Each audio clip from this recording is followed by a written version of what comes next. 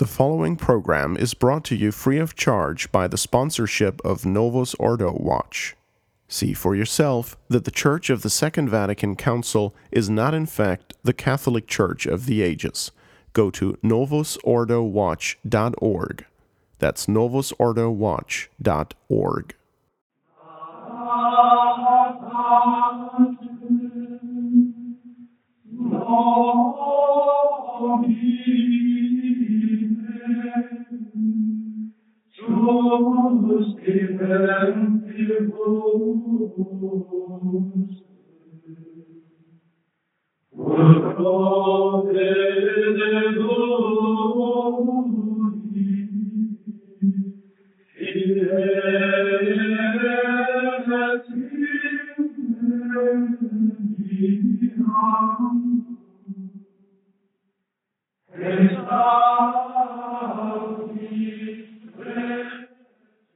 Welcome, ladies and gentlemen, to the Popes Against the Modern Errors on the Restoration Radio Network.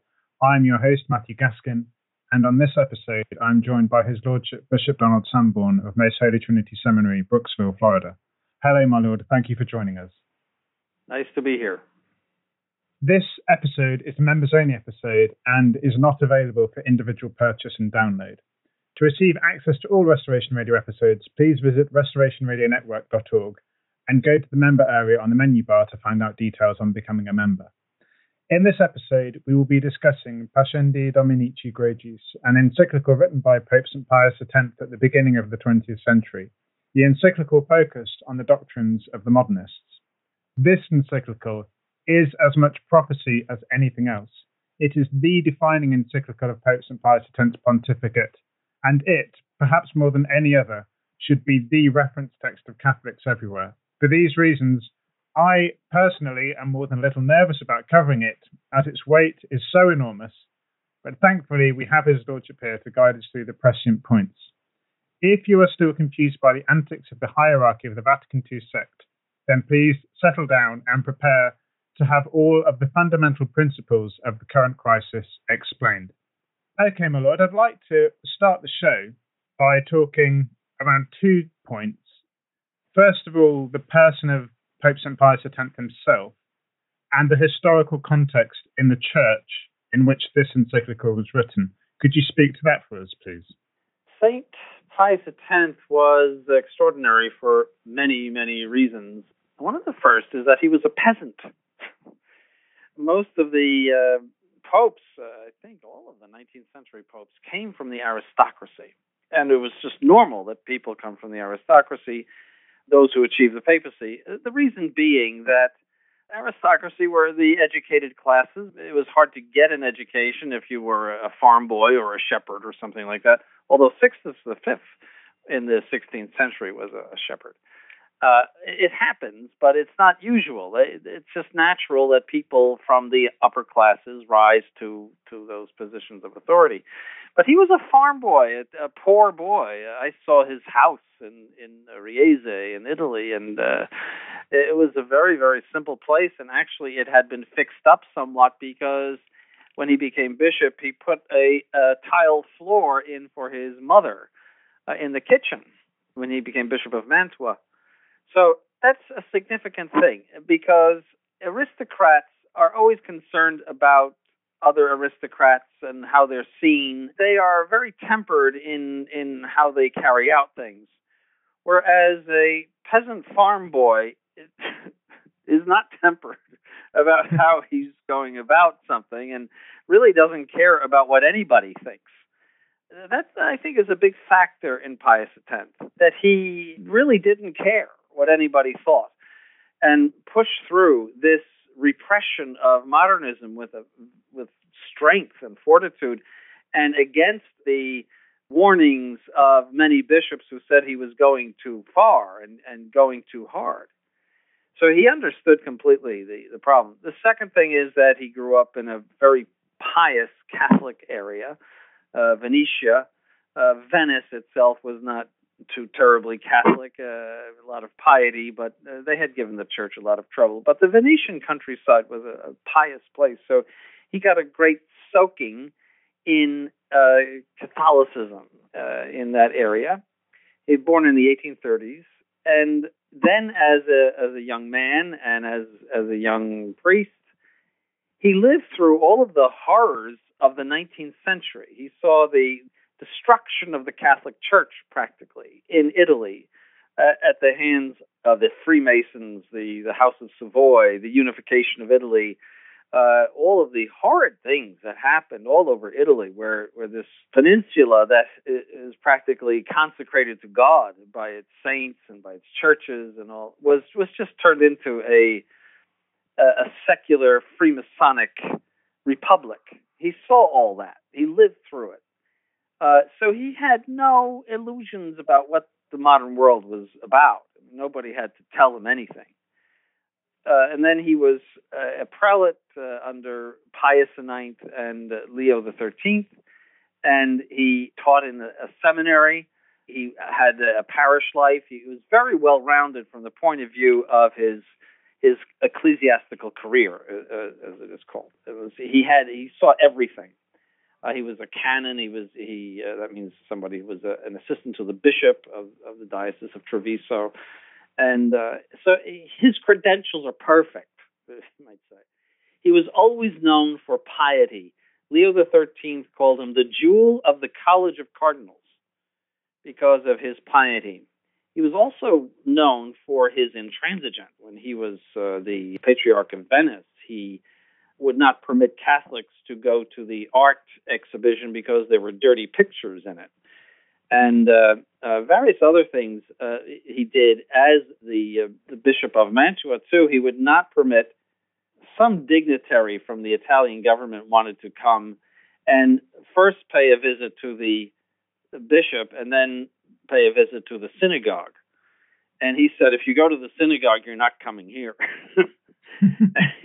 So, and in fact, nothing happened, and neither the synagogue nor the church got the visit. The cathedral at the time. So, I mean, he had no trouble offending people and stepping on toes. I think it's a very important aspect of his character. So, very learned, knew his sacred theology very deeply, and was thoroughly anti-modern. Totally. I mean, down to the marrow of his bones. Totally anti-modern and uncompromising to the fullest. And so you have a powerhouse there. You have somebody that has all the credentials of nature, so to speak, all the credentials of career, and then also all the credentials of faith and piety put together, and a saint. So it's like a rocket ship. It's just exactly what that age needed and what our age needs now. We need exactly someone like him. Also, the peasant background, so that he's not afraid to offend people. I mean, it all just went into a big mix and came out wonderful.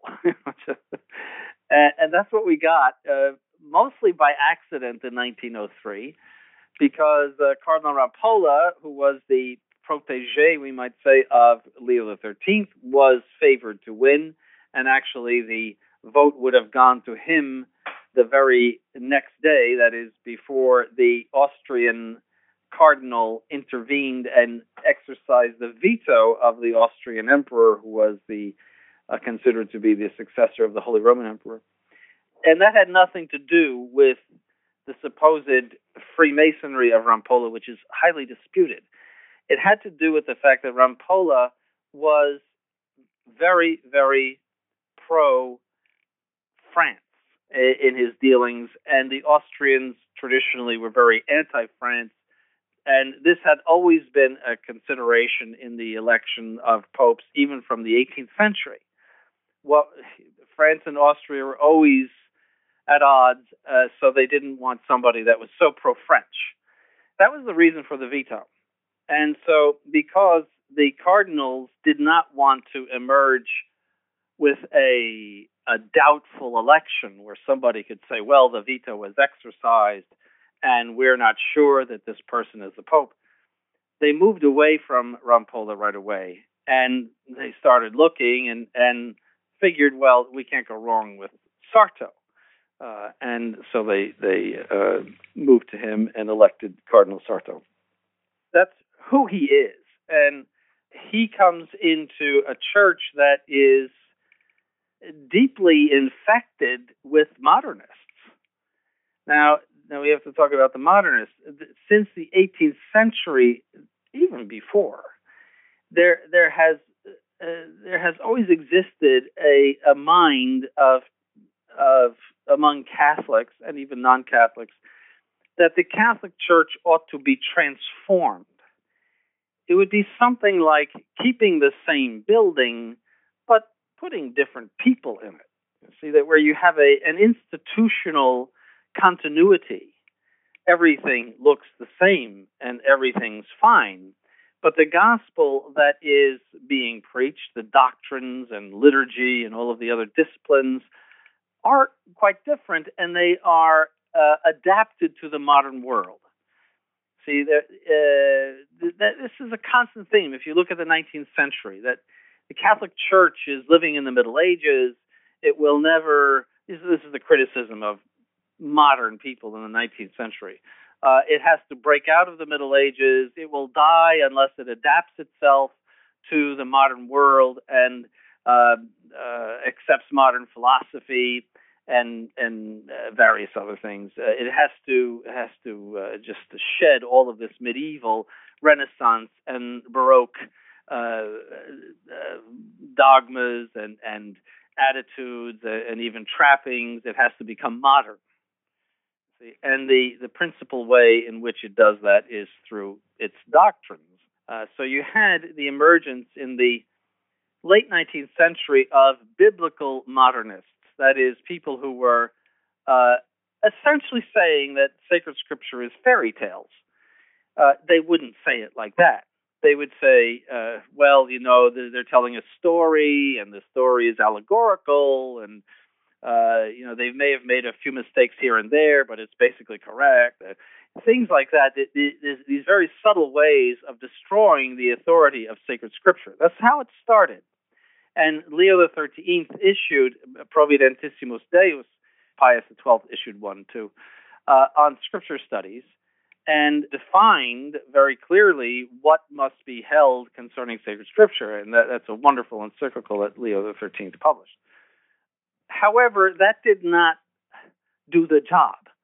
They continued to multiply. They knew each other. It was a type of club. It was especially active in northern Italy. But other places in Europe, it was very strong in France. There was a presence of it in England. It took the form of liberalism in the United States, although the United States was not as affected as Europe was, and particularly France. If you would assign one country where it was the strongest, it was France.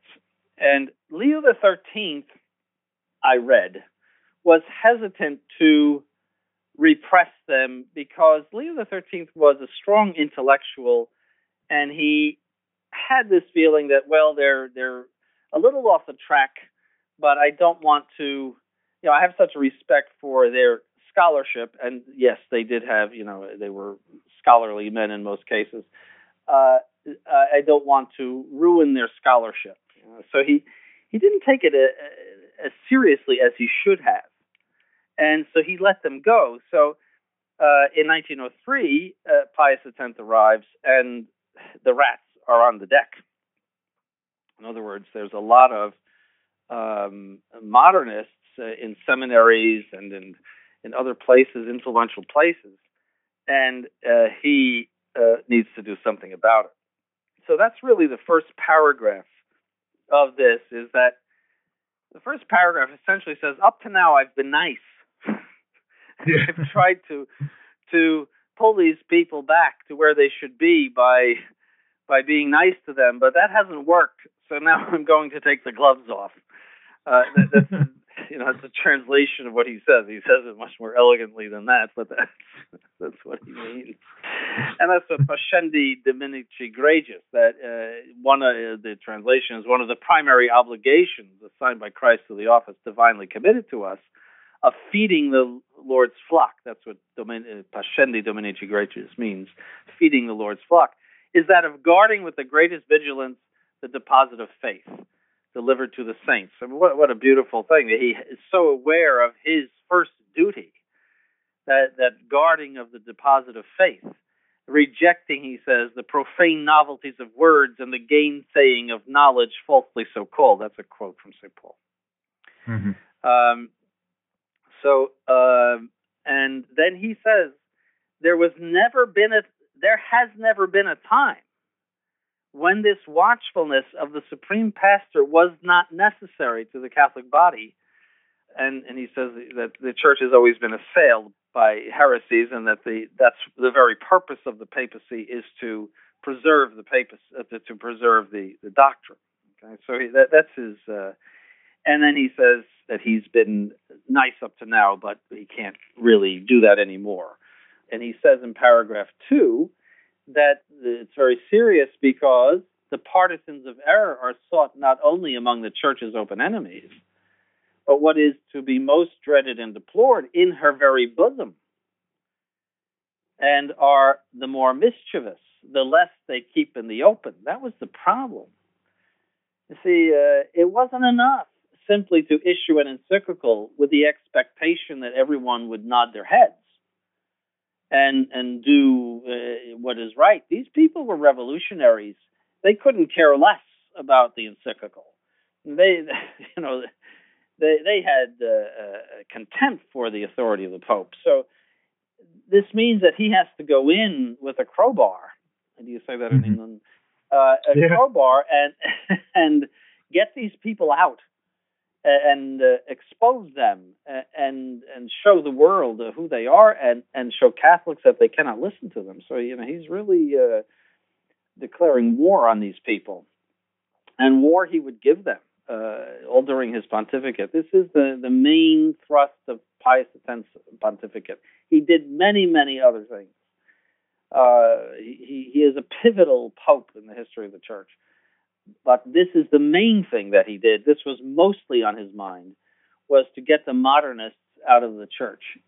And that's what this encyclical is all about. This encyclical had a tremendous impact. It's just like a bomb that went off in the church.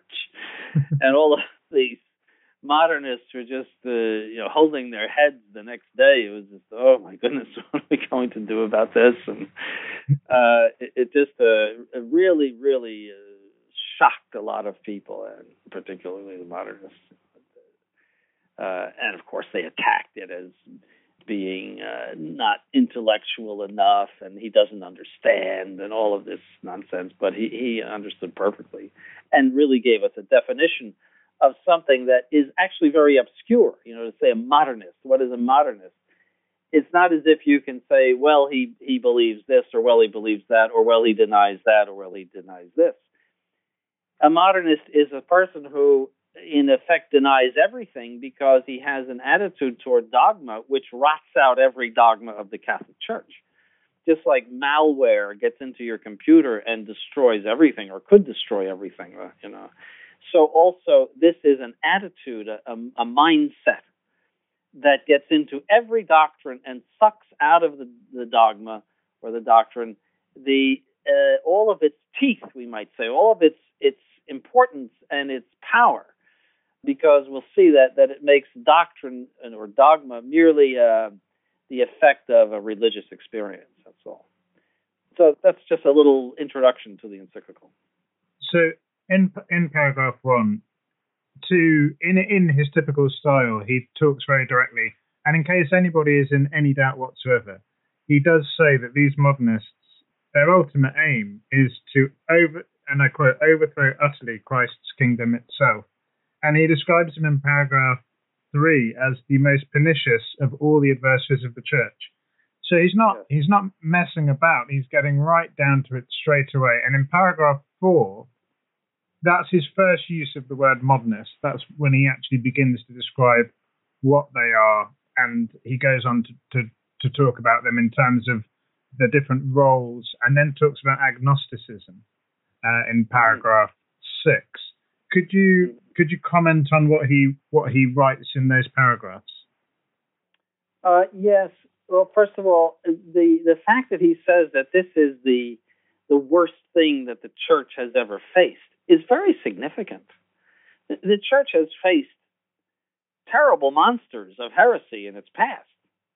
It has gone from one monster to the other, but for him to say that is very, very significant, and it should alert us to the gravity of what we're facing today. This is Vatican II is a triumph of these people. There's no possible way to connect Vatican II with Catholicism. You must throw Pius X in the trash if you're going to try to say that Vatican II is Roman Catholicism. So that's an important point just before we get on to agnosticism. With all the heresies, it was very clear who the enemy was. The heretics were outside of the church, and then there were Catholics. But this is something different.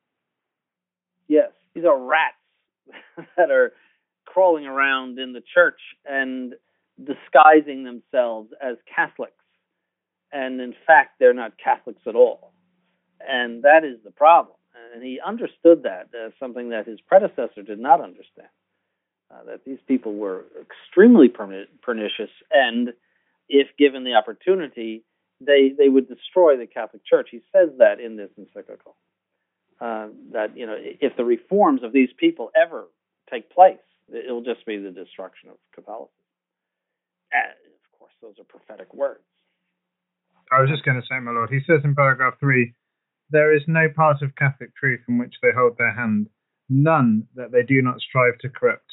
There is no conclusion of any kind from which they shrink or which they do not thrust forward with pertinacity and assurance, and they carry on with the greatest activity. They possess, as a rule, a reputation for the strictest morality, and they disdain all authority and brook no restraint. He's not mincing his words. No, and he's saying that they have a very nice appearance, that they seem totally acceptable, but in fact they are evil agents. I mean, it's the worst possible thing that could happen to the church, and it is indicative of diabolical inspiration. That you could have people that would do such a thing as this. And so people have to understand that about this error, that this is not just a question of misguided good Catholics, people who want to change the church a little bit to make it more appealing to the modern world. These people are set on an evil course, and we have seen their evil course in all of our lifetimes. The destruction of Catholicism in all of its institutions. Catholicism is reduced to handfuls of people in every country. A few places here and there where you can get the Mass, and with small groups. This enormous institution is now reduced to this tiny handful in comparison to what it was before the Council. Now, sure, there's a lot of people who call themselves Catholics and who are baptized and all, but they adhere to all of this modernism, and for that they cannot be identified with the Catholic Church, at least objectively. Nobody's judging their consciences, but objectively they cannot be associated with the Catholic Church. Now, talking about agnosticism. Agnosticism, the way he means it here, is not what is commonly thought of as agnosticism in common parlance.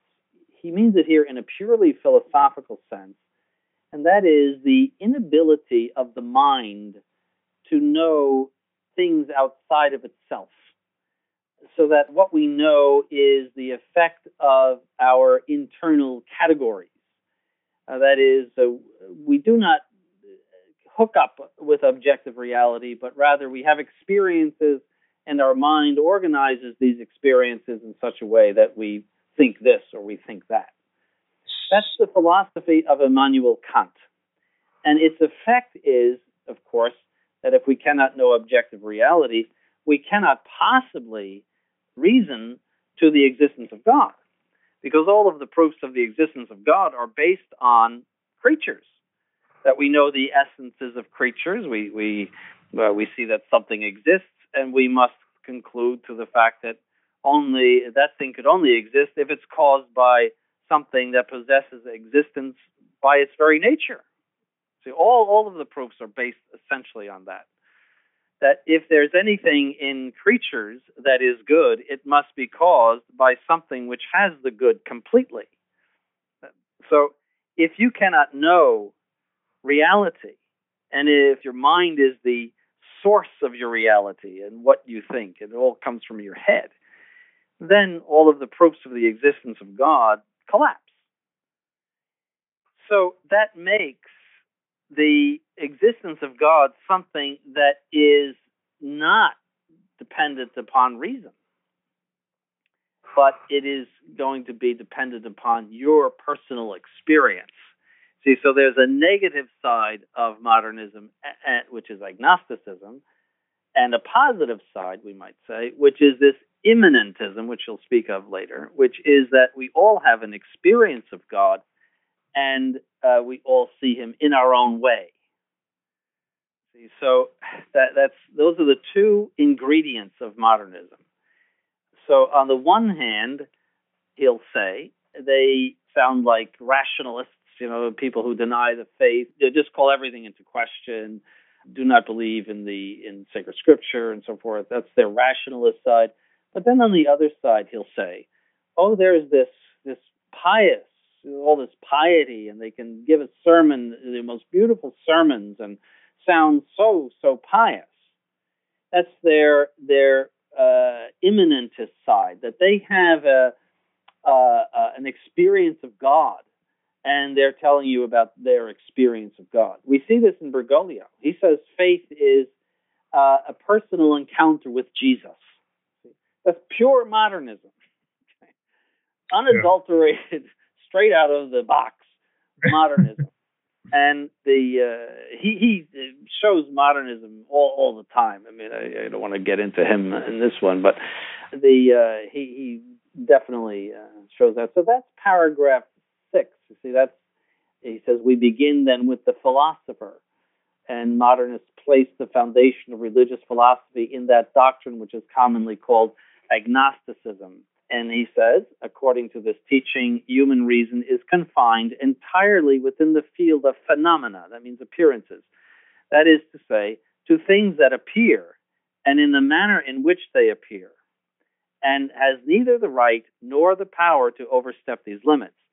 That is pure Immanuel Kant. Immanuel Kant was a German philosopher who lived in the latter part of the 18th century, died in the early part of the 19th century.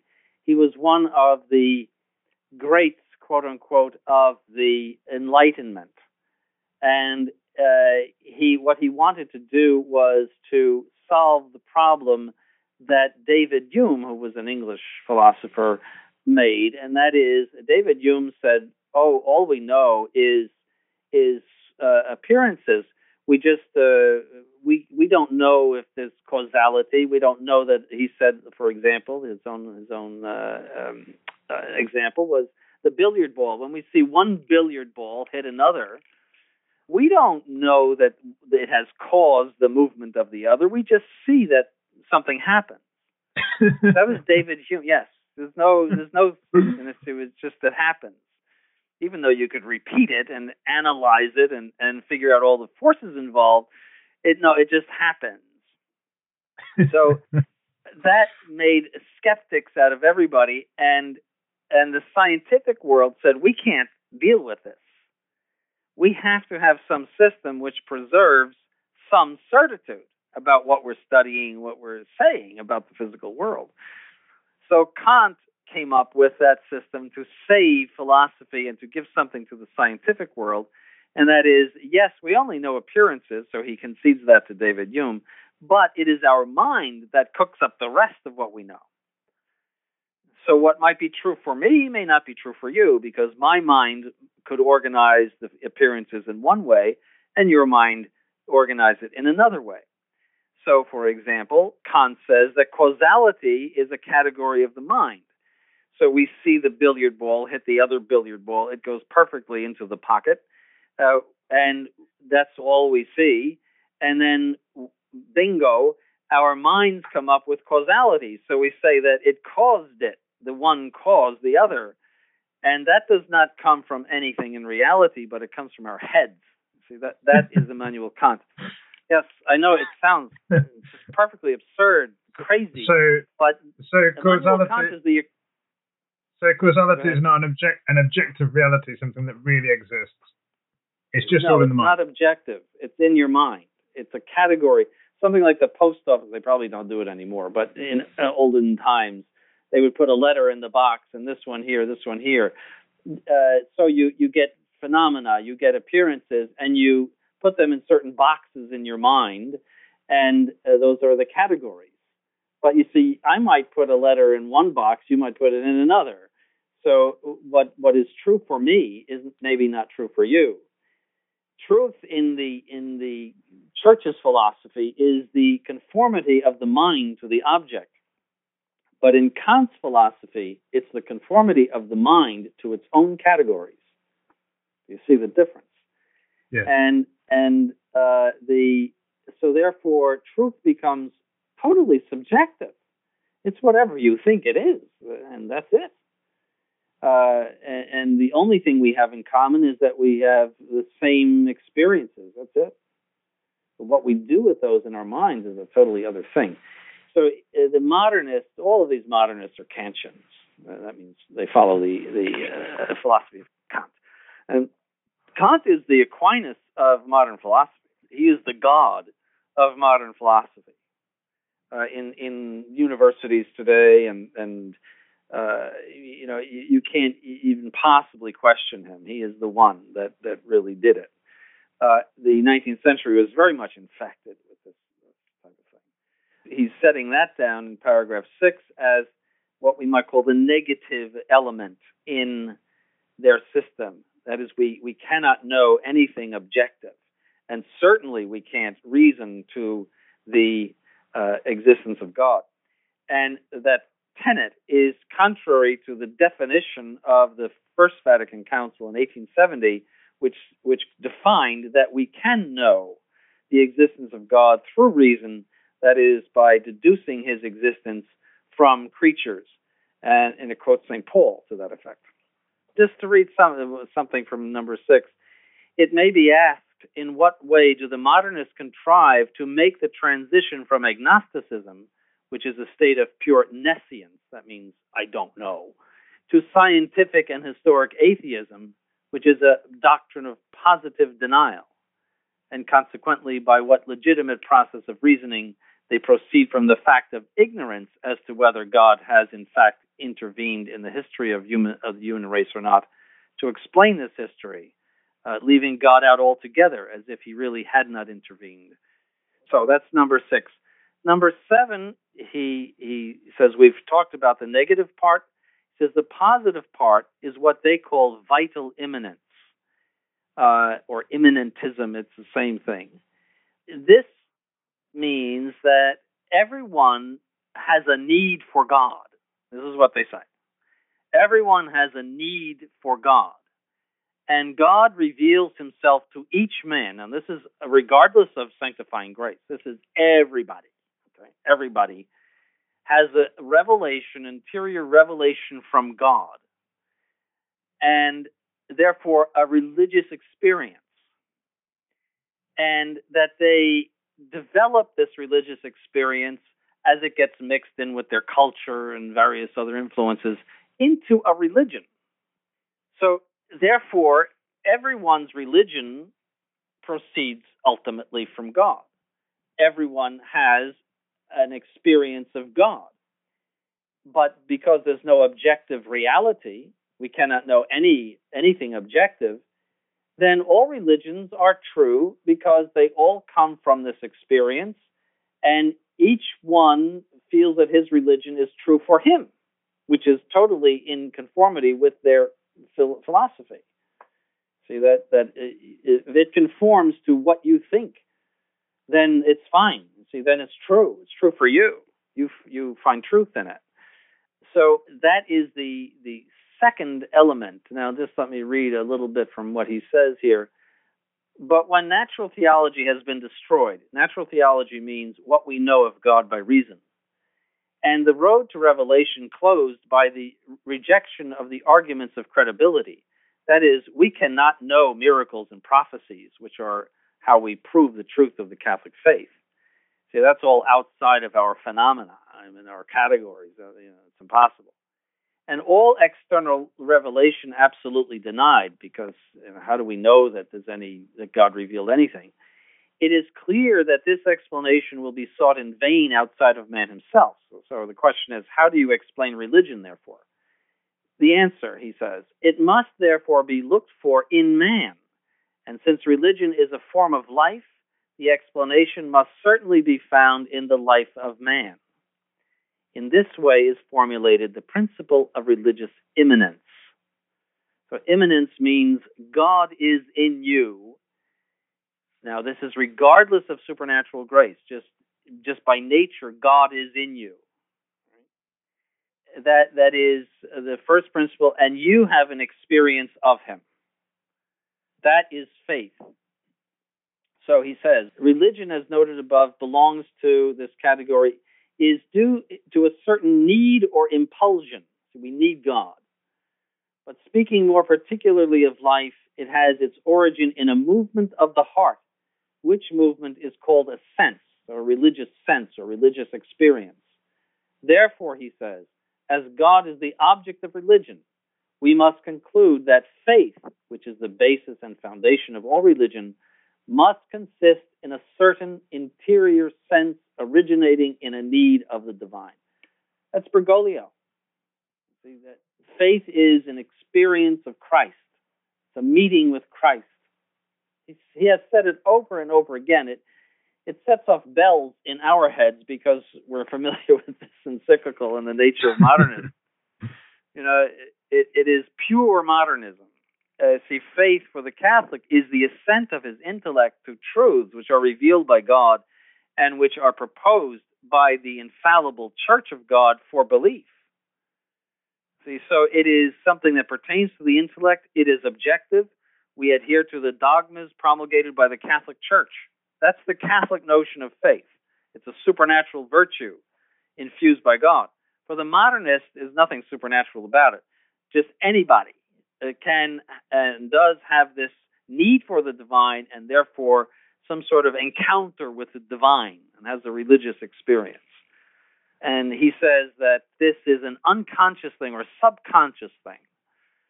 See, that this religious need and religious experience is in the subconscious, right? And it is hidden and undetected. See? And the purpose of the church, he'll say later, the purpose of evangelization is to help you find God in you. See, to bring out that subconscious and to show you that, in fact, you're quite religious. You see, you've discovered God in you. It's not to give you the truth of the Catholic faith. And that's, again, to quote Mr. Bergoglio, he says, proselytism is pure nonsense. Proselytism means you go and you preach to the natives or whoever you're preaching to, maybe even your own people in the parish, what the true faith is. These are the doctrines to which you must adhere. That's proselytism. It is to say to them that the Catholic Church is the one true church and there is no salvation outside of the Catholic Church. That if you, through your own fault, are outside of the Catholic Church, you will necessarily go to hell. That's proselytism, and that is the church's evangelization, and that's what it always did. And it did quite well, by the way. Unlike the new evangelization, which is falling flat on its face and is really driving people away.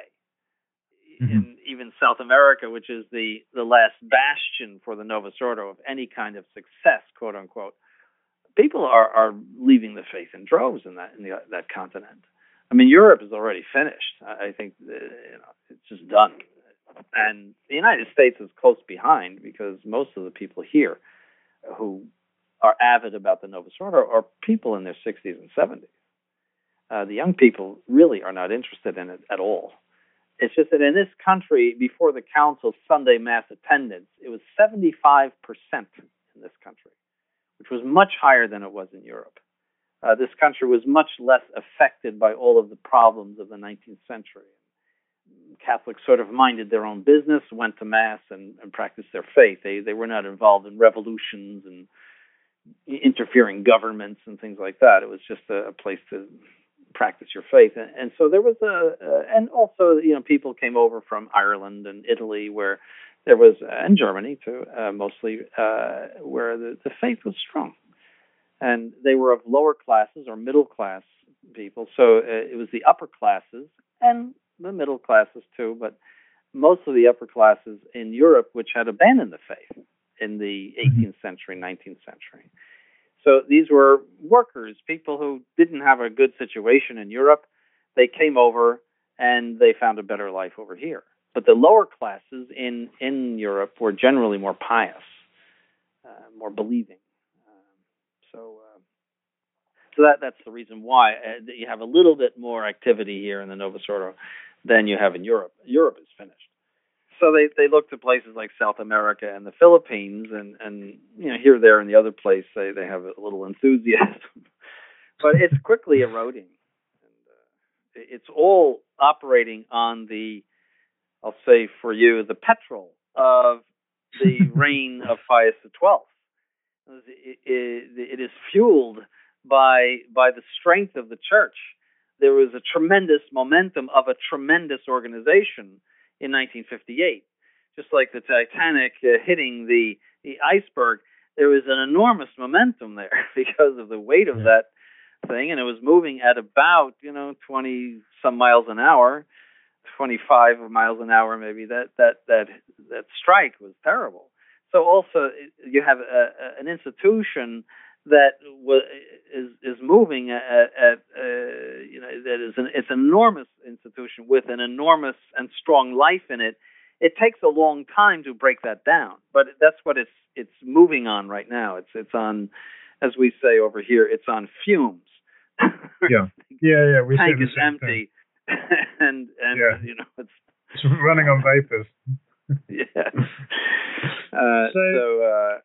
Yes.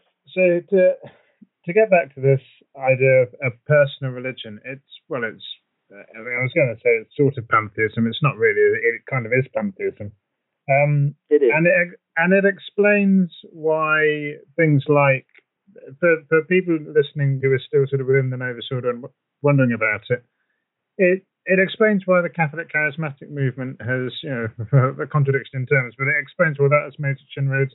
It also explains why in the few Catholic churches that do actually have a individual confession rather than a sort of group absolution, why the priest might tell them to use their own consciences, because it's their own personal experience with God, and who is he to impose any kind of penance or any kind of moral guidance on them.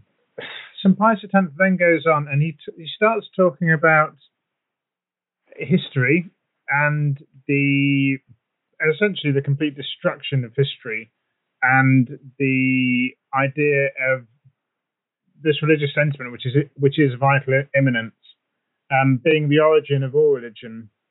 It therefore necessarily changes with men's situation and surroundings and environment. That's all in paragraphs 9 and 10. Could you speak to something about first of all, the destruction of history and what he means by that? Well, first let me say something about paragraph 8, and that is, from this, he says right at the end of 8, venerable brethren, springs that most absurd tenet of the modernists that every religion, according to the different aspect under which it is viewed, must be considered as both natural and supernatural. Right? So there's a confusion of the two orders. It proceeds from nature. It's not something that proceeds from grace. But at the same time, it is some sort of supernatural experience of God. See, so it's important to understand that this confusion of the two orders, which is very strong error in the modern world, is that the two orders, natural and supernatural, are confused. All right, going to paragraph 9, he's saying, yes, that history is transformed by this, and that is that we cannot accept any supernatural event. See, if we look at it from the point of view of agnosticism, agnosticism cannot know nature, therefore it must reject the miracle. How do we know? All we know is appearances. It's like the billiard ball. One hits the other, And we don't know what's miraculous, what's not miraculous. We just see things and just like mannequins in a in a shop. That's all. Things happen.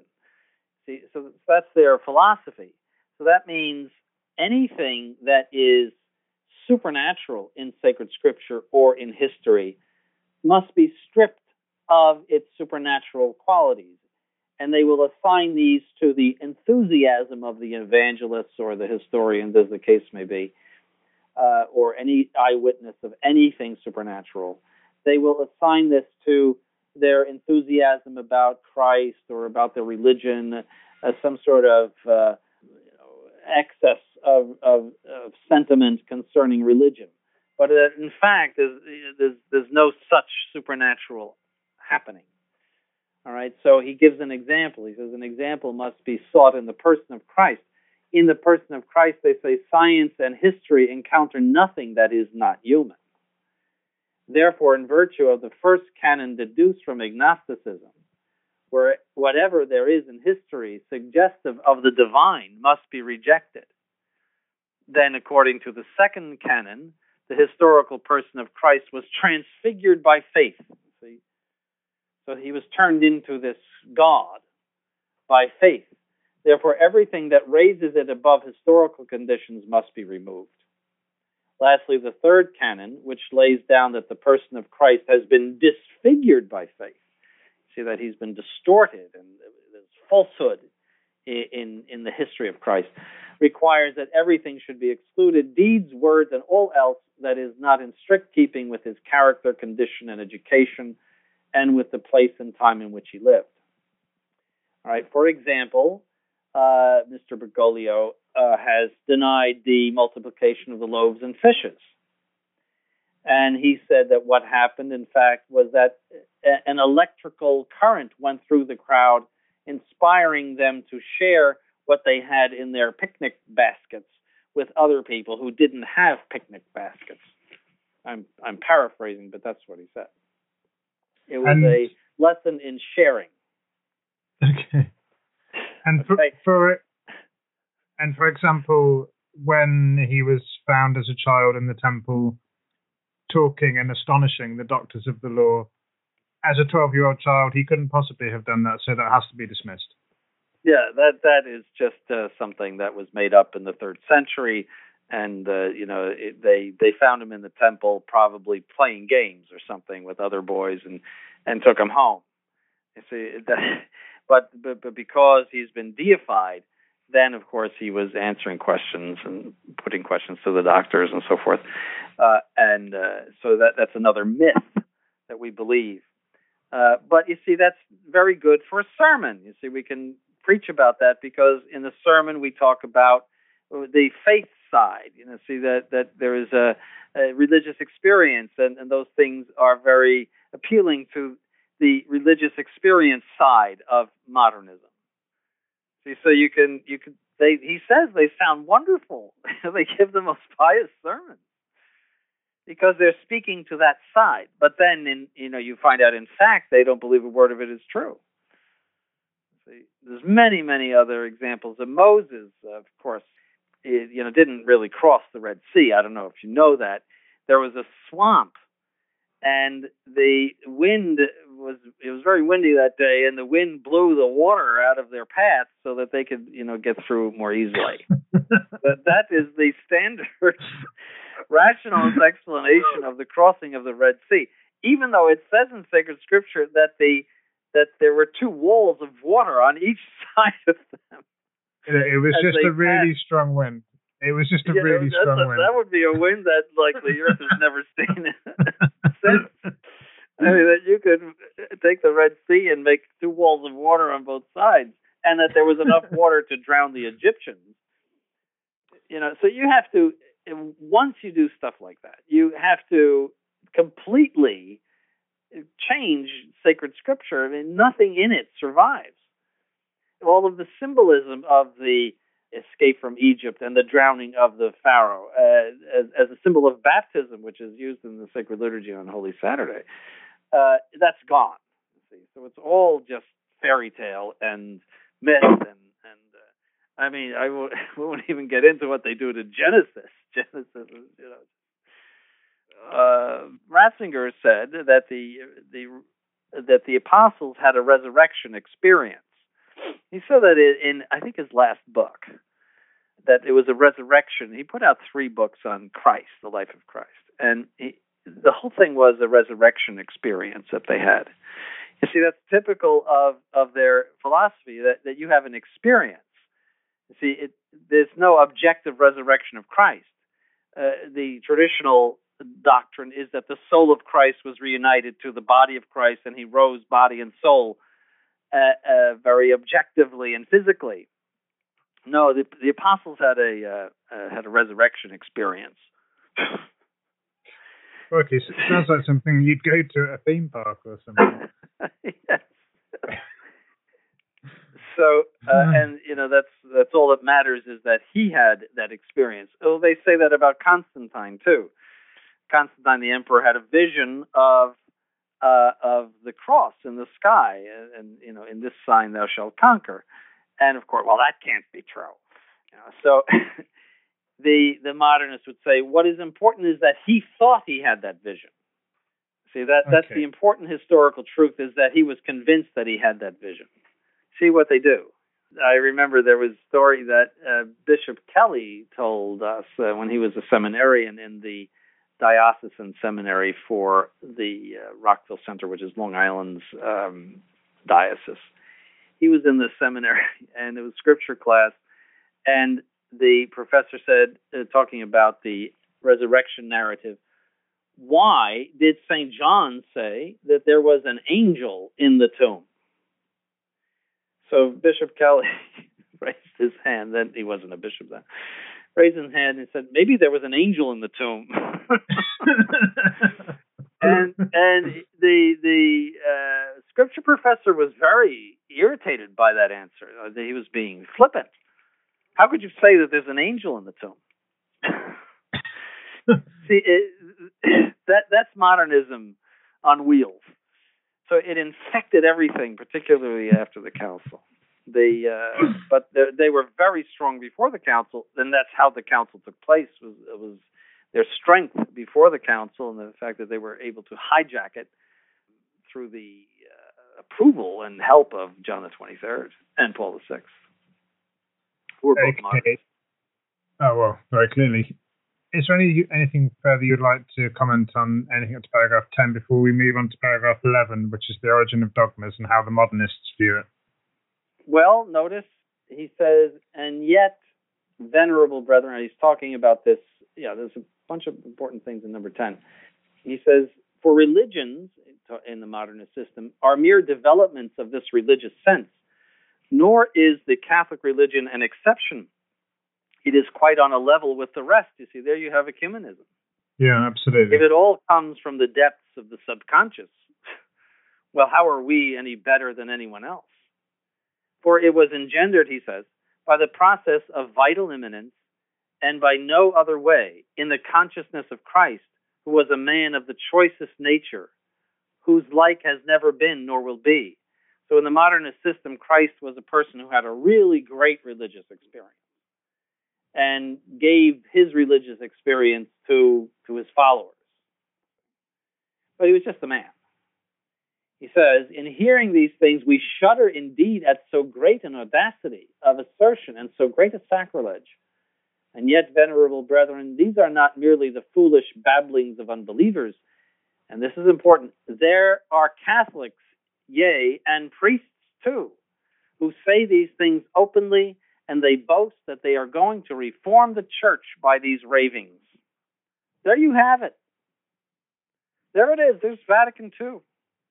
He says the question is no longer one of the old error which claimed for human nature a sort of right to the supernatural. That's Jansenism. It has gone far beyond that and has reached the point where it is affirmed that our most holy religion, in the man Christ as in us, emanated from nature spontaneously and of itself. That's Vatican II. Vatican II's fundamental error is the primacy of the conscience over dogma.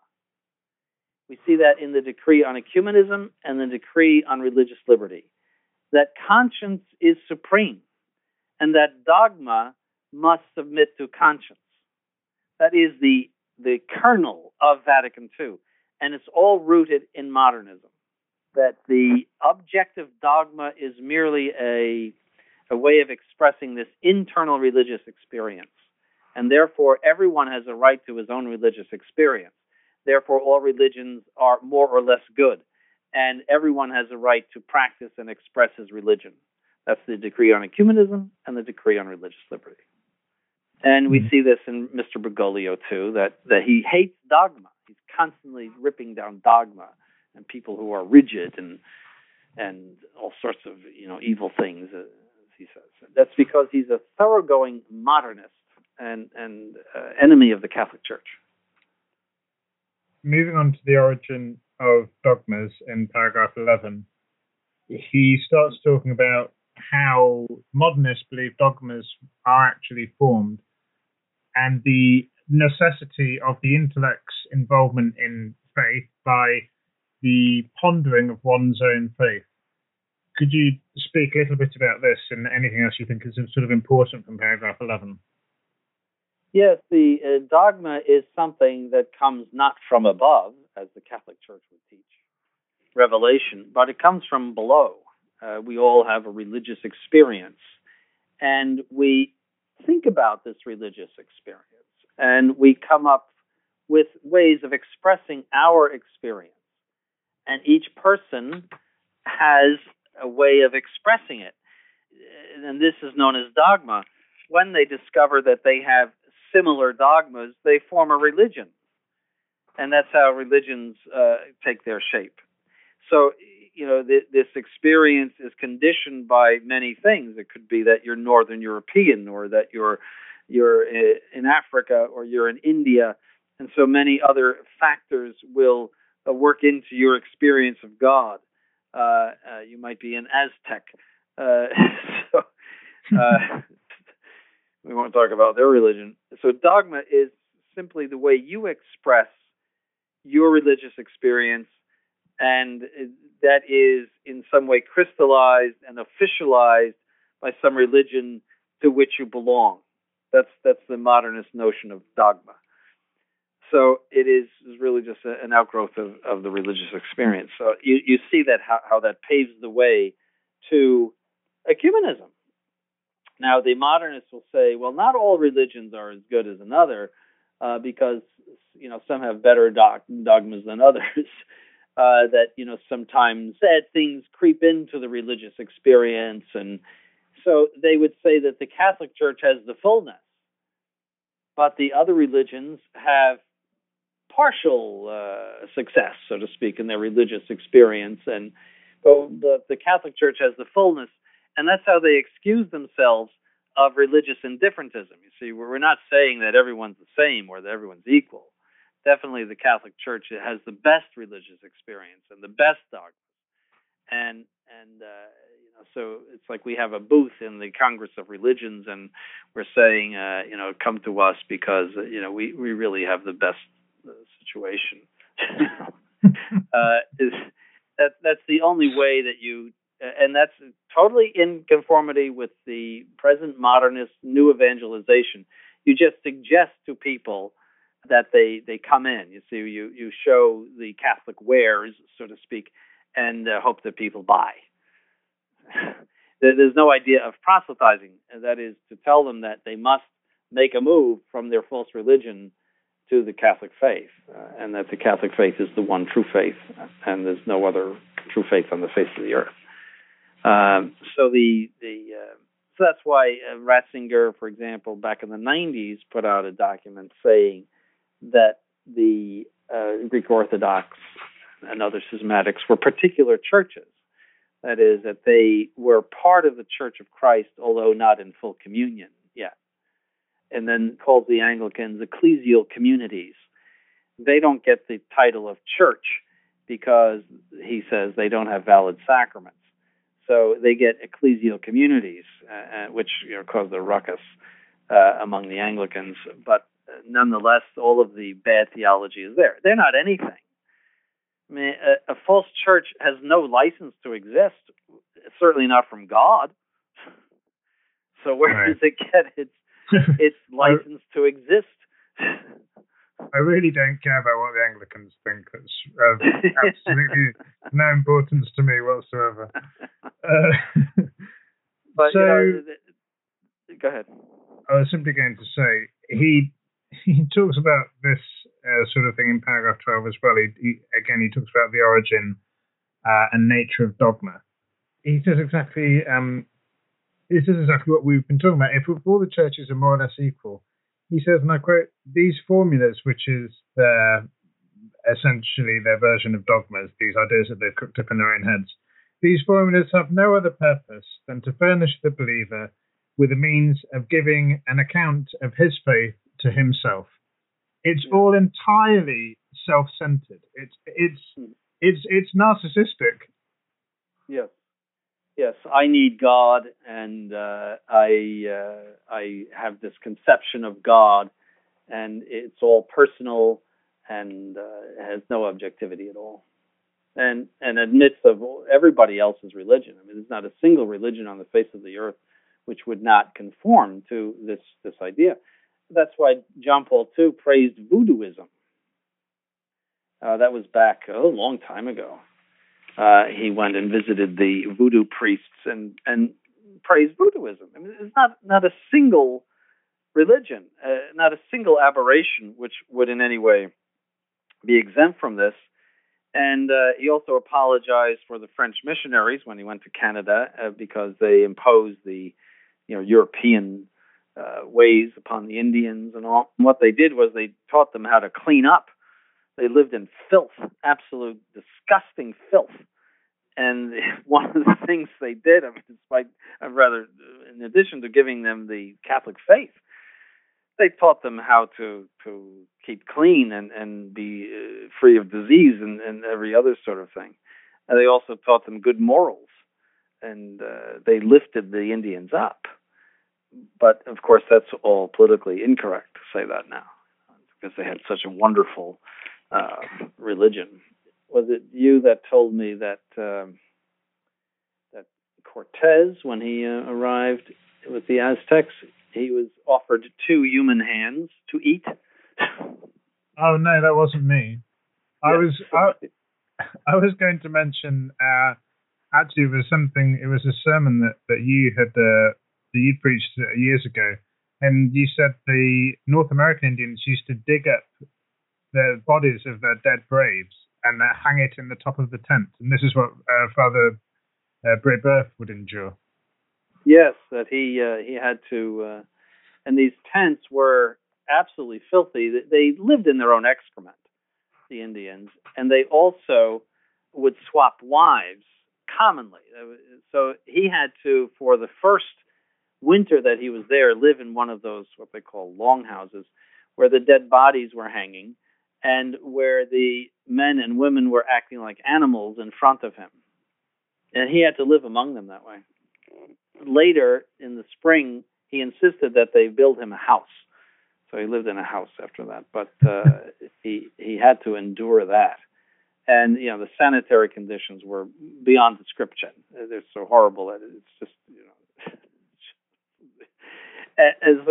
these people are living, even animals don't, live in their own excrement.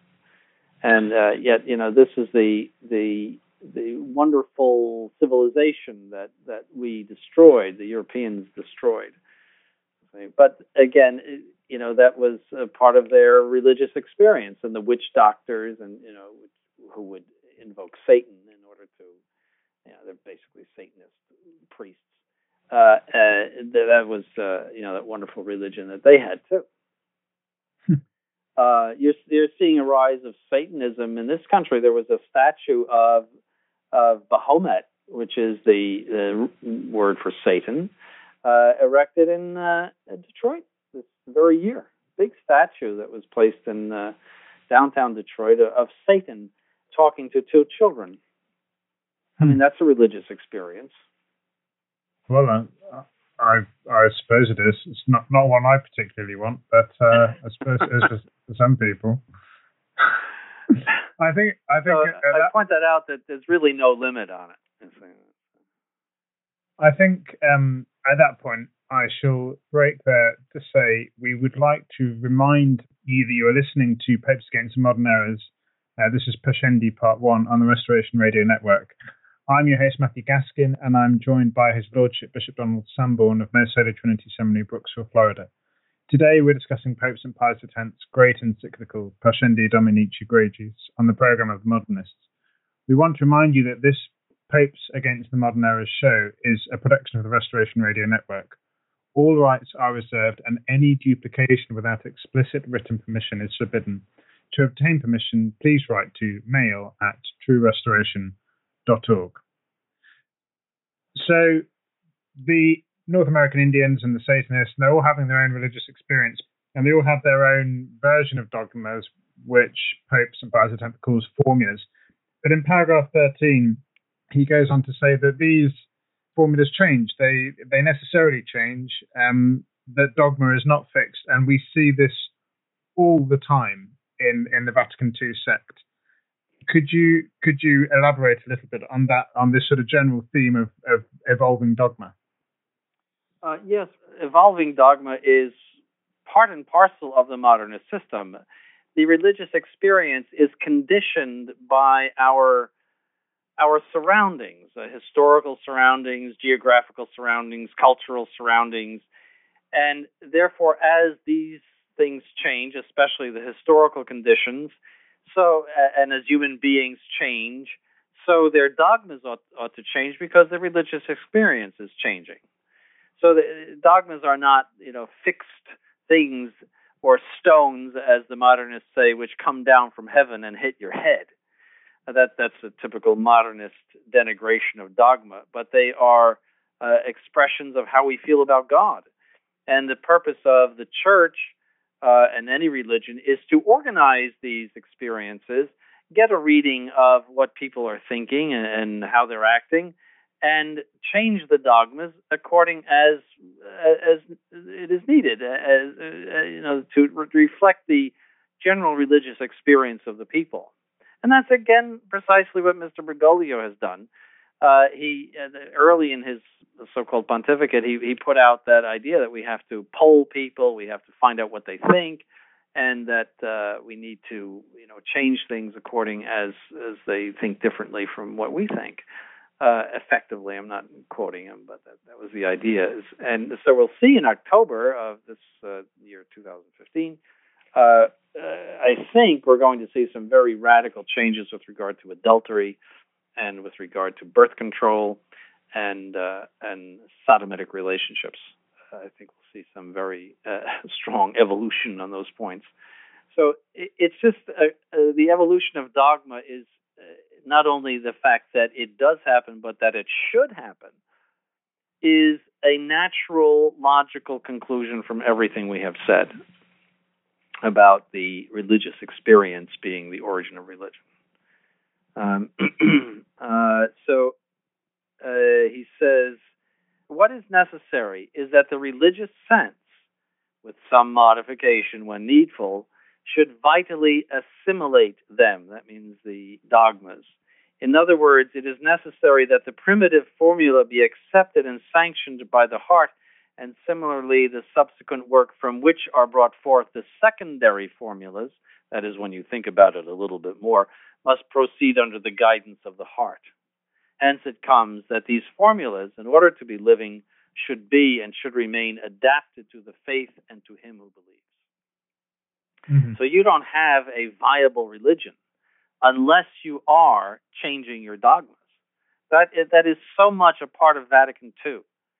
that the Catholic Church must constantly morph itself, if that's an English word. I'm not sure it's popularly used, but in order to respond to humanity.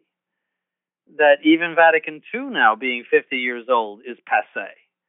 That there are other things that need to be done now. See, that was only a moment in the evolution. Now there are other things that we have to do. So he says, in view of the fact that the character and lot of dogmatic formulas are so unstable, it is no wonder that the modernists should regard them so lightly and in such open disrespect, and have no consideration or praise for anything but the religious sense and for the religious life. That doesn't mean nuns and priests. That means the life of the interior religious life of the human being. That's Bergoglio again. The dogma is terrible. People who insist on dogmas are evil people. It's that encounter with Jesus. That's what matters. So that's why he extolled that Pentecostalist bishop from England who later died. He was one with him, and then he got a Catholic funeral, because it all doesn't matter. There's no one true church. There is no one true dogma. The dogmatic orthodoxy has collapsed. Nobody cares today if somebody denies a dogma. He came out and said there's no Catholic God. Nobody cares. So what? He said he actually said there is no God. There is no God. There are only persons. And who cares? I mean, that's a Trinitarian heresy, denying the unity of God. That means there's three gods, effectively. But nobody cares about dogma. Vatican II has destroyed the notion of dogma. Nobody cares. He could deny anything. He could, as I've said many times, come out onto the balcony of St. Peter's with no clothes on and say, God doesn't exist. Christ is not God. He could do a litany of heresies and no one would care. Because they would just say, Viva il Papa, and he's standing there in St. Peter's, and who cares that he has no clothes on? I mean, it's finished. Any kind of sensitivity to dogma is finished. It has been destroyed by Vatican II, and it's all predicted here in this very important document of Pius X. So, unless you would like to point out anything else from paragraph 13, my lord, I'd like to move on to paragraph 14, where he talks about the modernist as a believer. Well, he says in 13, in this way, with consummate audacity, notice he says that, they criticize the church as having strayed from the true path by failing to distinguish between the religious and moral sense of formulas and their surface meaning, and by clinging vainly and tenaciously to meaningless formulas, while religion itself is allowed to go to ruin. The organizers of Vatican II, that describes them perfectly, that the church is caught up in the Middle Ages, and it is killing itself by this undue attachment to these dogmatic formulas. Religion itself, meaning the religious experience and this vital religion that they are talking about, is going to ruin because these dogmatic formulas are holding it down. Very important. It's all very prophetic. So, yes, going on to 14, he says, we have considered the modernist as a philosopher. Now, if we proceed to consider him as a believer and seek to know how the believer, according to modernism, is marked off from the philosopher, it must be observed that although the philosopher recognizes the reality of the divine as the object of faith, still this reality is not to be found by him, but in the heart of the believer as an object of feeling and affirmation. So it's more of the same, emphasizing the fact that religion comes from inside. In this paragraph, he also mentioned, if religion comes from inside, he also says that it opens the door to atheism, because what if you just don't have a religious experience? What if you just don't have one? You just think, well, I don't have a religious experience, so I'm not really convinced there is any kind of deity out there at all. Yes, it makes perfect sense. If everything is personal to you. So if you don't have an experience of God, well, that's okay too. And again, Bergoglio saying to the atheists that they have a path to heaven because they're in good conscience, which makes perfect sense according to this. What he's saying is that, yes, they would be in good conscience according to modernism because they don't have that experience. It's not their experience, and God doesn't hold it against them. So every sort of aberration, including atheism itself, is promoted by this system and has value. So he asked the atheist, what did he say, to pray for him or something, but if they can't do that, then send him good vibes.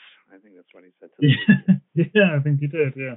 But that the atheists can hope for heaven too because they're in good conscience. That's contrary to St. Paul. You are able to know through reason the existence of God. They're not in good conscience. We know as Catholics that every single person is sent the grace to save their soul. We know that. How can you possibly say they're in good conscience? Well, he's a modernist. Well, yeah, that's the answer, isn't it? But you're assuming that he's a Catholic. That's the problem. Yeah. And that's the problem with so many people. He has the white cassock on. He lives in St. Peter's Basilica. They assume that he is a Catholic. The man is not a Catholic. And the sooner people understand that, the better. He is an alien to the Catholic faith and has inserted himself into a situation in which he appears to be something that he is not. So yes, and here in this paragraph he says, what is to prevent such experiences, referring to the religious experience, being found in any religion? In fact, that they are so is maintained by not a few. On what grounds can modernists deny the truth of an experience affirmed by a follower of Islam? Will they claim a monopoly of true experiences for Catholics alone? See, there's your decree on ecumenism. The modernists do not deny, he says, but actually maintain, some confusedly, others frankly, that all religions are true. St. Pius X again. That they cannot feel otherwise is obvious. It's perfectly logical in their system, because it all is all based on religious experience, and dogmas are the effect of religious experience. And he says, what is amazing is that there are Catholics and priests who we would fain believe abhor such enormities and yet act as if they fully approved of them. For they lavish such praise and bestow such public honor on the teachers of these errors as to convey the belief that their admiration is not meant merely for the persons, who are perhaps not devoid of a certain merit, but rather for the sake of the errors which these persons openly profess and which they do all in their power to propagate. That is a shot against what we call modernizers. You see, in this crisis of the church, which is still going on, but which began in Pius X's reign, or at least became apparent in his reign, there were two classes of what we might call modernists. One was the hardcore modernists, like Tyrrell in England, and Loisy in France, and Buonaiuti in Italy, and they were relatively few. Those were the big names, but there were many others. But they were relatively few. The biggest danger were the modernizers, and that is people who didn't necessarily share what these modernists were saying, didn't necessarily agree, but who praised them and favored them, were soft on them because of their scholarship or some other. They typically were scholars, and they were impressed by them. And many times these people were prelates. And for example, John the 23rd, as a young priest, was teaching church history in the Diocese of Bergamo, and he was using Louis Duchesne for a textbook, and he was denounced to Rome for using Louis Duchesne. Louis Duchesne was on the index because he was a modernist church historian. And there in Rome, he said to Cardinal Delay, I haven't even read Duchesne. That was a big lie. Those were actually more dangerous people than the modernists themselves, the modernizers, and very often prelates who would be soft on these people And Pius X had an abhorrence of them. That is the famous incident, which actually came up in the process of canonization, where a bishop came to him and said, "You're going too hard on these modernists." And Pius X said, "What would you like me to treat them with, soft soap?" He said, the modernists deserve to be beaten with fists. And when you have an opponent, you strike him wherever you can, and you do not count how many blows you have given him. That was the response. Even Cardinal Mary del Val told him that he was being a bit too hard, and he regarded the cardinal as a saint. Yes, there was I don't know of a movement, but there was a sentiment among even those who were in the anti-modernist camp that he was going too hard.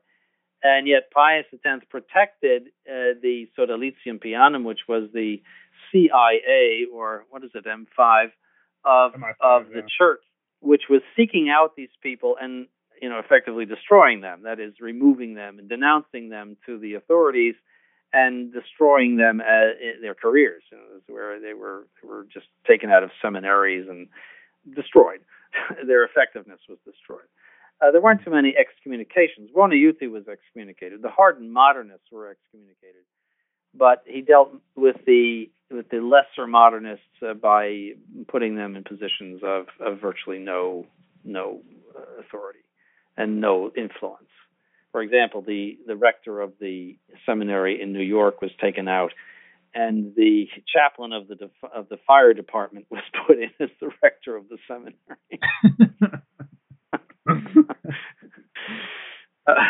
So, to give you an example, that seminary was infected with modernism, biblical modernism in particular. So, but that happened a lot. There would be denunciations. Seminarians would be enlisted to take notes and to make the denunciation to known persons. Nobody knew who was in the Sodalitium Pianum. It was a secret organization. But you would make these sort of CIA types of contacts, and your denunciation would get to the right sources. And Pius X maintained that right to the end. It was Benedict XV that did away with it. It's in his first encyclical, which I think is the beginning of the end. And the beginning of our problems is that Benedict XV, who was elected as an anti-Pius X, did away with the measures that Pius X was taking and which were efficacious in rooting out the modernists. And I think that's why we have the problems that we have today. Is there anything else you'd like to pick out from paragraph 14, my lord, before we go on to paragraph 15, in which Pope St. Pius X talks about the religious experience and tradition? No, we're done with 14, I think. He says in 15, tradition as understood by the modernists is a communication with others of an original experience through preaching by means of the intellectual formula. So again, the Catholic notion of tradition is that our blessed Lord and the apostles said things that were never written down, but that they have been preached by the Catholic Church universally and have been recorded in other ways, that is either by the fathers or by the sacred liturgy or other, it could be even monuments or devotions or whatnot, but that these traditions have evidence, and that tradition is as much a source of divine revelation as sacred scripture is. As a matter of fact, it's more of a source in this sense that there is more in tradition than there is in sacred scripture. For the modernists, it's not something that proceeds from the mouth of our Lord or from the apostles, but rather is something that proceeds from this subconscious experience, and which is developed into an intellectual formula. And this is, just like sacred scriptures, something that is conditioned by its time and by culture and everything else, and therefore which has no permanent value. It merely must be subject to all of the interpretation that the modernists place on every piece of revelation. He says, sometimes this communication of religious experience takes root and thrives, at other times it withers at once and dies. For the modernists, to live is a proof of truth, since for them life and truth are one and the same thing, very typical modernist doctrine. Also, we see that in Bergoglio. So if something survives, it's a proof of truth. We have to put a footnote here and say the Society of St. Pius X has the same idea, and that is if a truth survives the centuries, then it's considered to be a dogma. If it doesn't survive, then it isn't. And they are very, very close to the modernists on that. That's what they call ordinary universal magisterium, something that survives the test of time. But if people just forget about something that the universal church has taught, well, then it's not really a dogma. That is a very serious error on their part.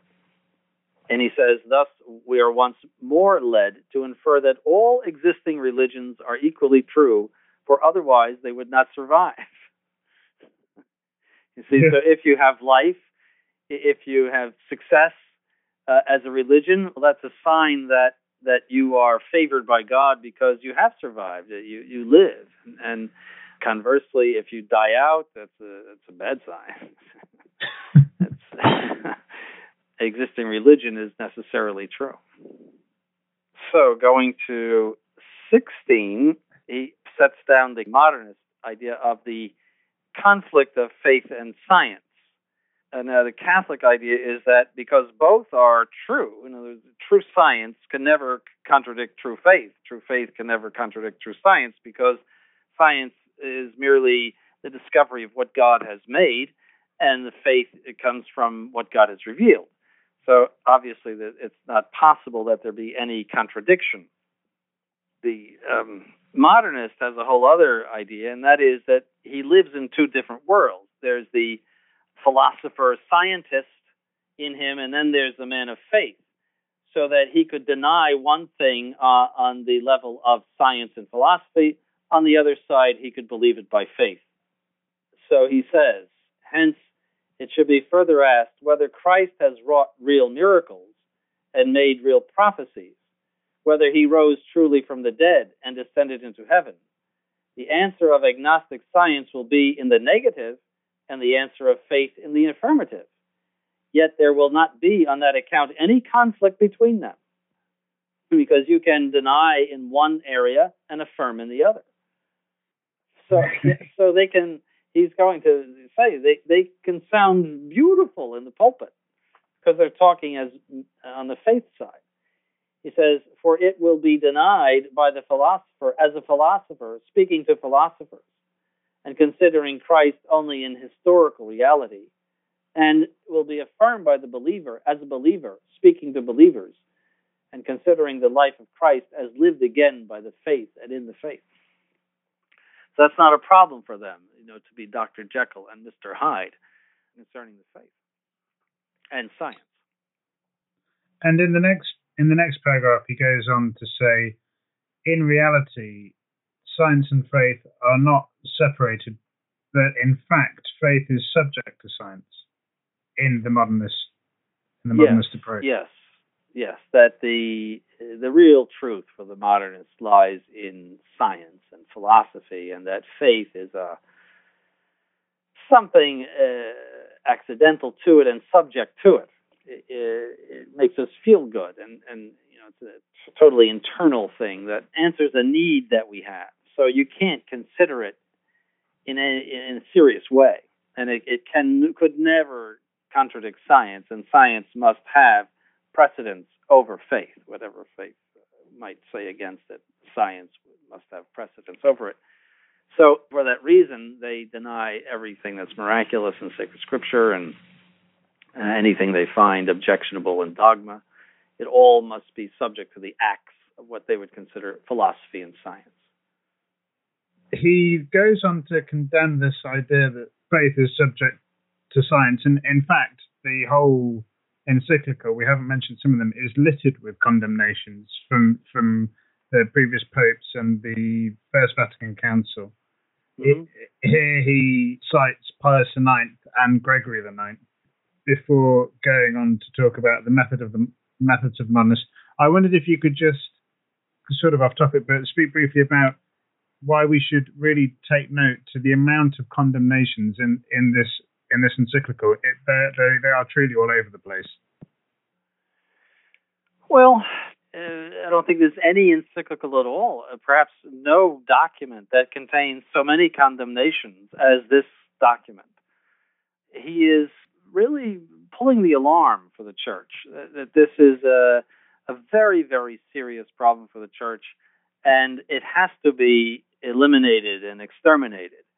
This document has to be studied very, very clearly. He's using very strong language in it. He said a little bit further up in 15, for example, there is yet another element in this part of their teaching which is absolutely contrary to Catholic truth. See, that means it's contrary to faith. You see, he's calling it heresy. He's not saying this is an erroneous opinion or something that people are misled. If this is really bad, in other words, and it's so prophetic. I mean, this is it's like reading the prophet Isaiah concerning the Messiah. I mean, even more than that, it is so prophetic of what we are living through now that it tells you everything. It points out everything that happened. That in the three pontificates from 1914 to 1958, these very people whom he is condemning so strongly in this encyclical managed to get into the driver's seat of the Catholic Church. That's what happened. And we are living through the nightmare for now 50 years of this evil doctrine that has overturned everything in the Catholic Church. And that there is no compromise with this thing. We cannot see these intruders that have repudiated the Catholic faith and who conform to everything that he's describing in this encyclical. We cannot see them as the authority of the church. They are wolves, and we want nothing to do with them and should have nothing to do with them. What is deeply infecting the traditional movement is some idea that we can compromise with these people, that we can in some way eke out a Catholic existence under their tutelage and government. And that is poison to what we're doing, and certainly is incompatible with everything that Pius X is saying here. I mean, these are not merely misled Catholics. These are people who intend the destruction of the whole church. So we're going to see soon, I think, the reconciliation of the Society of St. Pius X with the modernists. Yes, that means, at least, now in their present position, they are putting up some sort of resistance to them when they pass over into the world of the modernists. That means the only thing left will be the Sedevacantists, who are reduced to small numbers because the Society of St. Pius X, having as they did all of the prestige of Archbishop Lefebvre, scooped up everybody over the past 40 years who was in any way reacting to the changes and poisoned their minds with the idea that in some way you can have a compromise with this modernism, that you can live with modernists and call them good Catholics. And that's why I wrote that article years ago, I think 22 years ago, The Mountains of Jelbaway, because I compare what happened on the mountain of Jelbaway to what the Society of St. Pius X is doing. On the mountain of Jelbaway, Saul led his whole army, and it says in sacred scripture, the strong ones of Israel, in other words, the best soldiers of Israel, led them into a horrifying defeat, slaughter, on the top of Mount Jelbaway. And David, upon hearing about it, cursed the mountain and said that it should remain dry and barren. That's what the Society of St. Pius X is about to do, is to lead everybody into a battle with the Philistine in which they will be slaughtered. They will become themselves the Philistines. It's a terrible thing. And so I think that the heads up is in this encyclical that St. Pius X is very clear that these things are condemned, and his language is unmistakable. So he says in paragraph 17, the modernists completely invert the parts and of them may be applied the words which another of our predecessors, Gregory IX, addressed to some theologians of his time. Some among you, puffed up like bladders with the spirit of vanity, strive by profane novelties to cross the boundaries fixed by the fathers, twisting the meaning of the sacred text to the philosophical teaching of the rationalists, not for the profit of their hearer, but to make a show of science. These men, led away by various and strange doctrines, turned the head into the tail and forced the queen to serve the handmaid. That's a quote from Gregory IX. So he could not be stronger than he is in this. And in that sense, the encyclical is quite different from others that other popes have written. Usually popes are subdued in their language, but he is not at all subdued in this. No, you couldn't accuse him of being a shrinking violet, could you? No, not at all. Moving on to paragraph 18 then, he starts talking about the dual role of both apparently Catholic and rationalist in the modernist methods. What particular parts of these paragraphs would you like to pick out and discuss? Well, he says, thus in their books, one finds some things which might well be approved by a Catholic, but on turning over the page, one is confronted by other things which might well have been dictated by a rationalist. How true that is.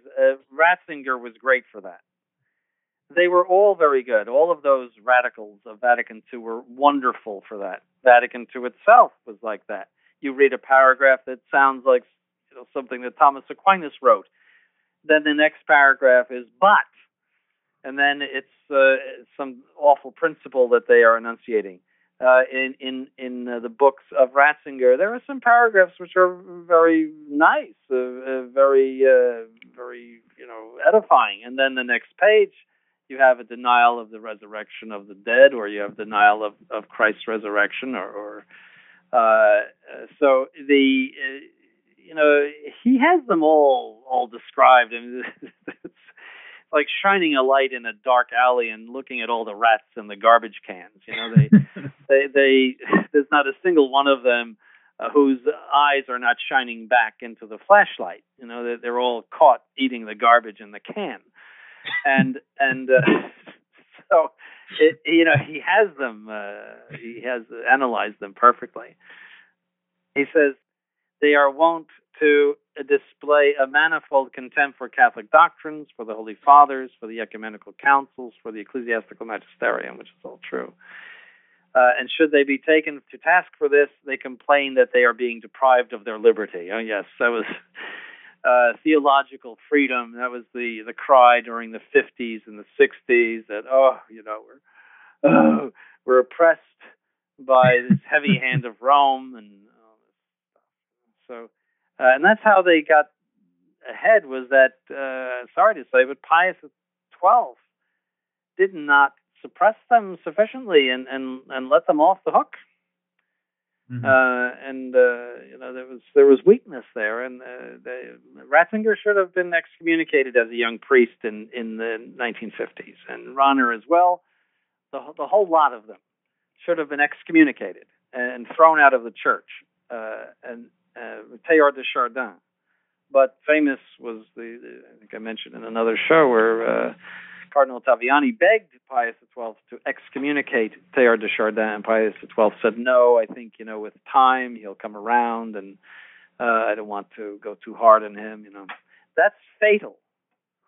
That very attitude is fatal and has been fatal, and we are living in the misery that we're living in now because of that attitude. And Pius X did not have that attitude. He protected us. And people have to understand that. No, the modernists simply didn't share Pius XII's reticence in pushing their views forward. No, they were bold as brass. But Pius X again Pius XII was again a person who admired, perhaps even more than Leo XIII, scholarship, science. So he was in awe of a Teilhard de Chardin. He was in awe of these modern theologians who did a good deal of academic work. I mean, they were intelligent and they knew their stuff, so to speak. But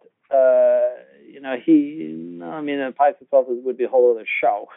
But the softness and hesitancy of those popes after Pius X is what gave us the problem we have today.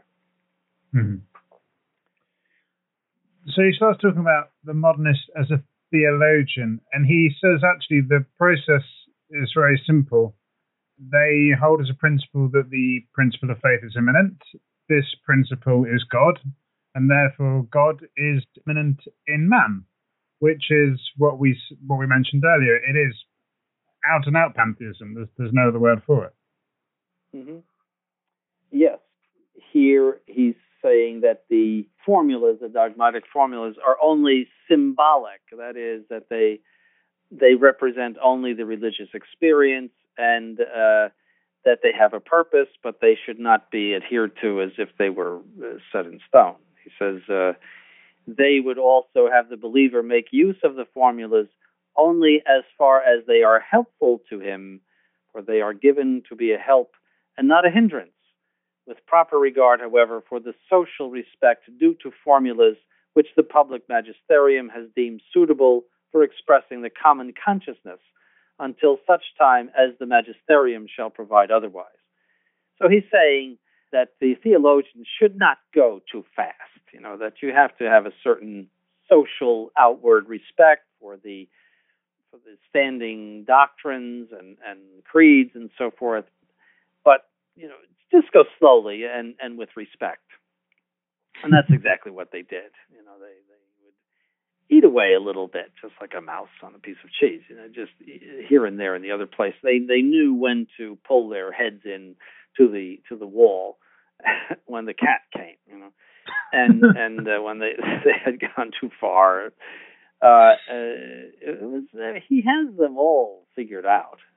They intend to take over the church by stealth, and not by a siege on outside of its walls, and by flinging a hot shot into the walls of the church. But they want to take it over by stealth, by means of a Trojan horse. And so they have to be careful, and that's exactly what he's saying here. Is this is the way they act. Mm-hmm. Rahner would call this theological anthropology. That was so typical in the 1960s. I remember it. That man is necessarily theological, and again, Pius X says this, that some understand it in the sense that God working in man is more intimately present in him than man is even in himself. So it's a form of pantheism. You see that God working in man, as if he's, and history therefore is an outgrowth of God working in man. It's all there. All the new theology is there. The next paragraph, he starts talking about something that he calls divine permanence, and he uses an example which he talks about the church and the sacraments, according to the modernist ideas, would not be founded by Christ himself. He says it's forbidden by agnosticism, immanence, evolution, and history. What exactly does he mean by divine permanence? What is that? That there is a continuation of this religious experience, and that it grows like a tree. And so, again, it's subject to all of the principles of evolution. He says, all Christian consciences were, they affirm, in a manner virtually included in the conscience of Christ, as the plant is included in the seed. But as the branches live the life of the seed, so too all Christians are to be said to live the life of Christ. But the life of Christ, according to faith, is divine, so too is the life of Christians. And if this life produced in the course of the ages both the church and the sacraments, it is quite right to say that their origin is from Christ and is divine. So that's the way they would explain the divine origin of the church and the divine origin of the sacraments. Not that Christ set them down and defined them, but the Christ was the institutor of a religious experience for people, and that the religious experience produced these things, the church and the sacraments, and in that sense they are divine. In the same way he says the Holy Scripture is divine and dogmas are divine, that they proceed from this divine seed in human beings and are divinized in that way. See, it's a whole other way. So they can say, oh yes, the church is divine. Oh, the sacraments were instituted by Christ, but they give a totally different meaning to it from what the church gives to it. That's what he means by that. Before we move on to dogma and the sacraments, I think it would be a good place to wrap the show up there. As we close out this particular episode, I'd just like to remind viewers that we've been covering Pascendi Dominici Gregis, and I want to thank you, Lordship. Thank you very much for explaining some of the concepts in this very important encyclical. Is there anything else you would like to comment on before we close out this episode? No, I think I'll save that for the end, but we have made some peripheral comments so far, but there will be more as time goes on. No, I think we'll just hit the hold button right now. Okay. I'm losing my voice anyway. I've been talking so much. Yeah, please go and have a glass of water, my lord. Well, once again, my lord, thank you so very much for your time, and we will talk to you again on this encyclical next month as we continue this series. May God bless you and all the teaching staff and seminarians at the seminary. Thank you very much. If you have any questions for His Lordship or feedback on this episode, we would love to hear from you. You can contact us at modernerrors@truerestoration.org, and we will pass along your questions or comments. We would also take this moment to remind you that all correspondence with us is strictly confidential.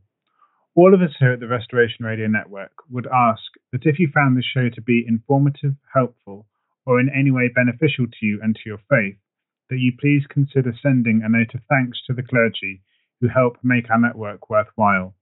Remember that above and beyond material contributions, the most important donation you can make to our work here is prayer. Please think of offering a Mass, a Rosary, or even a simple Ave for our work the next time you pray. For the Restoration, I am Matthew Gaskin. May God bless you.